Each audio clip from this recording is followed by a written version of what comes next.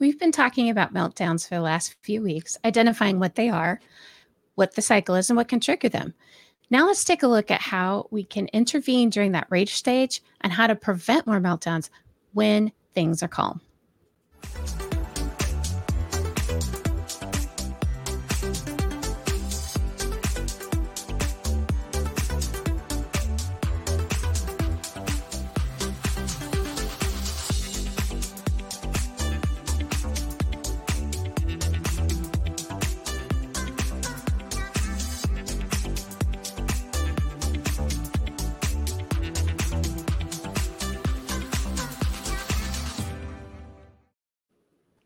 Welcome to My Spectrum Life podcast. My name is Jessica and I'm an autism mom. With me tonight is, as always, is my good friend Kelsey. Hello, how are you? Doing great. Good. So thank you for having me. I'm Kelsey, a special education teacher with a master's in behavior. And tonight we're going to be talking about that rage stage and how to intervene and possibly prevent more meltdowns in the future. Yeah, it's kind of an interesting thing to dive into. And when we were talking about this prior to, we basically identified two categories, basically, of our redirect or distractions, as you may call them. And that's so the redirect or distractions that we have, and some of the examples of them are that fall into this category. So a redirector, can you actually define what a redirect is? Redirect is for you are pretty much redirecting the child to do something else, is another way to say no. So for example, if a child is doing like coloring and you want him to write, you could say, hey, let's color, but let's do this right. Or we could try this instead, and just totally redirect them into what you want them to do. It's a easy way to get them to do things that they don't want to do. So redirect is a big thing. Yeah. I constantly find myself redirecting. And then distraction is always, we all know what a distraction is, right?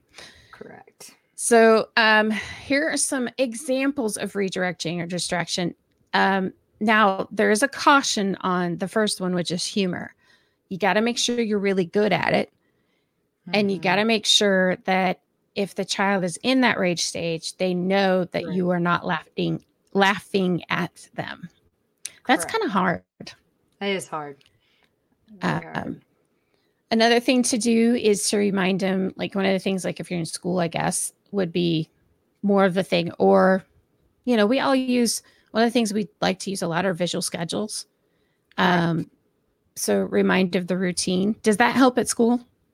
It does help. There are times where they're like, Miss K, I don't want to do this. I'm like, hey, but remember, after this, we get to do this, this, and this. So let's go ahead and get this and this done. And a lot of times they're like, okay, and they get it done. And knowing what's coming next kind of helps them out and helps settle that anxiety. Oh, I guess we're not really... I actually miswrote that. It's in the rumbling stage that we can intervene, because you can't direct anybody during the rage stage. Oh my goodness. What am I thinking? Okay, so I'm correcting myself now. These are the interventions that you can take during the rumblings stage. Correct. So rage is, we'll get to that. Yeah. Anyway, so the redirecting, sometimes we can distract them with a preferred activity or item if they're rumbling and you can see that it's about ready to go into a meltdown.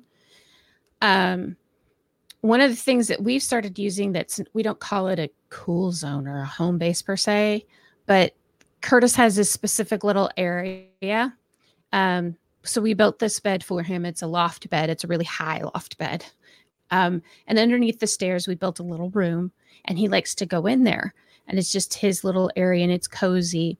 And so we'll tell him to go up to your little room if we see him rumbling too much, so he can kind of calm himself down. Do you have like a zone or area that you use in the classroom sometimes? We do. I have like two camping chairs. So they'll go in and go sit on a camping chair. And then I have a kidney table that's like in a little nook, but they can still Hmm. see the board and they're still part with me, just like their camping chairs, but it's enough to get away from the crowd of our classroom. And they just go stand over there and just kind of, when they come back, they just quietly sit down and they're ready to go Hmm. back to what they were doing. And then I take that time to catch them up while I get the others on a different page. Hmm. So. So yeah, these are things to use in the classroom, in therapy, in wherever you're at. And as parents, we got to know this kind of stuff so that we can use it, because 9 times out of 10, these meltdowns happen when the therapist or school is over and there's nobody there. Yeah. So it can be hard. Um, the next one is sometimes I think walk, don't talk. You use that a lot, don't you?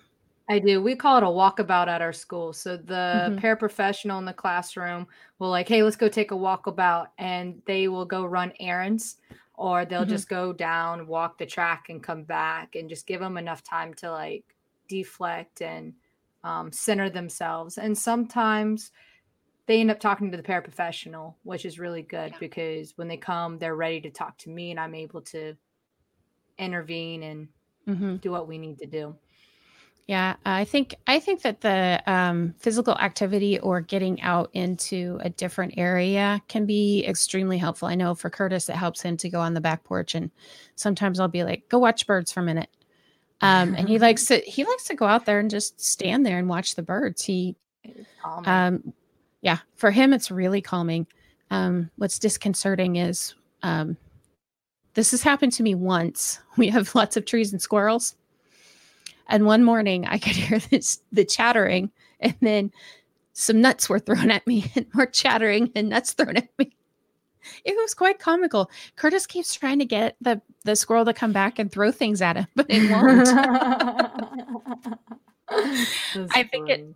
I think it knows that he's a friend of nature, and the squirrel just didn't like me for some reason. I don't know. I don't know. Um, anyway, That's good.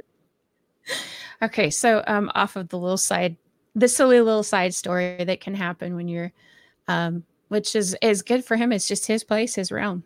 They know him out there, even the birds and the squirrels. Right. Um, so the rage stage is where, and sometimes we can redirect, or sometimes we do have to use the next one during the rumbling stage. Mm-hmm. Um, I know I've had to do it several times when Curtis has tried to. He's been in the rumblings in a store or at church or something like that, and I knew that something was coming, and I didn't want him to make a scene. That's when I would remove him from the area. Um, and most of the time, I've always had to remove him from the area. I'm Mm-hmm. thinking that remove the other children is more of something that would happen typically more at school, correct?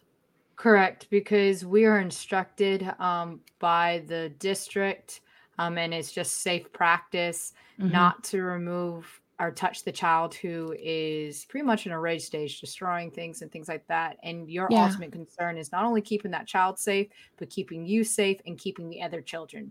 So it's a lot easier to Hmm. remove the other children all at the same time, moving desk where it's out Yeah. of reach for this child who's in the rage stage, and just Well, and try to. it's best not even to touch the child when Mm-mm. they're in a We're not rage allowed to. stage. We're not allowed I to. I know that when Curtis has had his moments, I don't even touch him because I know it's not even worth it. Mm-mm. It could make things worse Yeah, rather than we try help. not So, even to do the CPI. If we mhm, can avoid CPI, crisis prevention intervention, I think is what it's called, CPI. We try mhm. not to do that, like, because first of all, it looks That's like restraints, but yeah. it's It's not.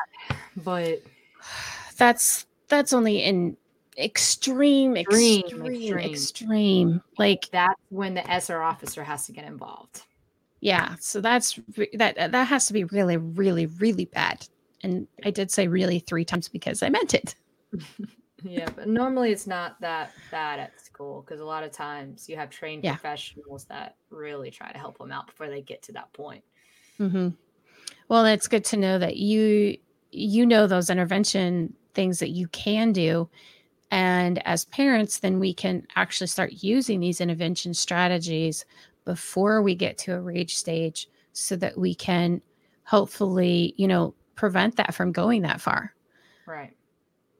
But I think the biggest thing that as parents and probably as professionals that everybody wants to know is how can we prevent them? Right. And I would say the very first thing that had come up into of course, we're still in the same two books that I was reading last time. And I have Autism, No More Meltdowns by Jed Baker, and High Functioning Autism in Difficult Moments. The links to both of these are in the description below. I have learned a lot from these two books. I really have. And one of the first things that they talk about is know your child. Right. And that's really important. And the only way we can really know our child is the only way we ever know anybody is to spend time with them. Correct. And I'm speaking to myself as much as anything. I know I need to spend more time because, my son's growing older and things are changing. And so I need to spend time with him. Although today we were sitting and doing school and Curtis was trying to hurry up and get stuff done. And I was like, okay, we cannot have you hurrying just so you can go play video games. Well, Mom, you have to come and practice with me because you have to get better at using these controls. So you have to come practice. So I'm going to do it. I will practice with him because that's what he's really enjoyed me playing, Minecraft with him, even though I'm horrible at it. I am absolutely horrible at it. He doesn't care. He just likes the time spent with you. Yeah. And I think that's something that, as parents, we forget because we get so caught up. I mean, how many movies are made about the child with the parent who is so caught up in their career or whatever, and how something happens and the parent realizes they need to spend more time with their child. It's still a reminder we need to know today. And you also brought up something that pertains to knowing your child. Correct. It's also knowing how to talk to them because it will change. So how you talk to a 6-year-old is going to be different how you talk to a 10-year-old. Right. But even if they're the same age, from month to month, it might change. Prime example, I know my kids to the point, and I'm still learning some of their stages because it takes time. Right. But I know certain words will help them at certain points. And then if that doesn't work, I have to change my verbiage to get them to what I want them to do and and they don't realize that I'm charming them or tricking them in some sense. But just knowing how to talk to them helps. Like, for example, I have a couple kids who are reprimand, whereas 2 other kids, I joke with them sarcastically because that they connect better that way. So just knowing their personalities and knowing what you cannot say makes a difference. And then knowing how to talk to them is also what environment you're in. For example, if I'm at a football game, I'm not going to talk to you about what you're missing with me and my class. I'm going to say, how's everything going? How's the game going? I'm actually going to separate academics and what's going on in the classroom and get to know you, because you're going to gain a lot more respect from them because they're like, wait, you made me feel valued. You're not all about academics. You know that I'm messing up in school, but we're not at school right now. So you're not going to talk to me about that. So just kind of knowing how and when. Yeah. That's one of the things that hit me too, like a ton of bricks, because my kids are in that tween teen stage where they're middle school is hard. Middle school is hard. The sassiness is about to drive me insane. So I have to know how to talk to him because, my daughter she's so tenderhearted. in Right. a good way, but so tenderhearted to where I have to make sure that sometimes I forget. I forget as a mom how tenderhearted she is. And I will make some snippet remark and it doesn't help. Right. It doesn't. And so that's part of the thing of where you've got to really know your kid and how to talk to them. Another thing is to know your child's abilities. Right. Um, Yes. this one has been really, really weighing on me right now, because I know that regression is possible, and it doesn't have to be the regression into from verbal to nonverbal, because that is a Right. thing. Right. But it can be regression in just the skill level, correct? Correct. Academics, behavior, you name it. Um, Emotional, social, things that they've uh, been working on, and you're at a critical point and something happens to stop it, they're going to mhm. regress right back. And that's why I know I always tried to do my best to talk when we were still living in South Carolina and you were a therapist. We talked a lot about what was going A on lot. because we need to know the progress Correct. of what the abilities were. And I know one of the things that I think on Tuesday, or not Tuesday, tomorrow is Tuesday. I sometimes tape on Tuesday for Wednesday. I'm going to be talking about this one because one of the things we got to understand is there's a huge possibility that our kiddos have regressed quite a bit this year alone. So, I mean, changes. It's just crazy. And the last big part of prevention is to figure out that to be a detective, I guess.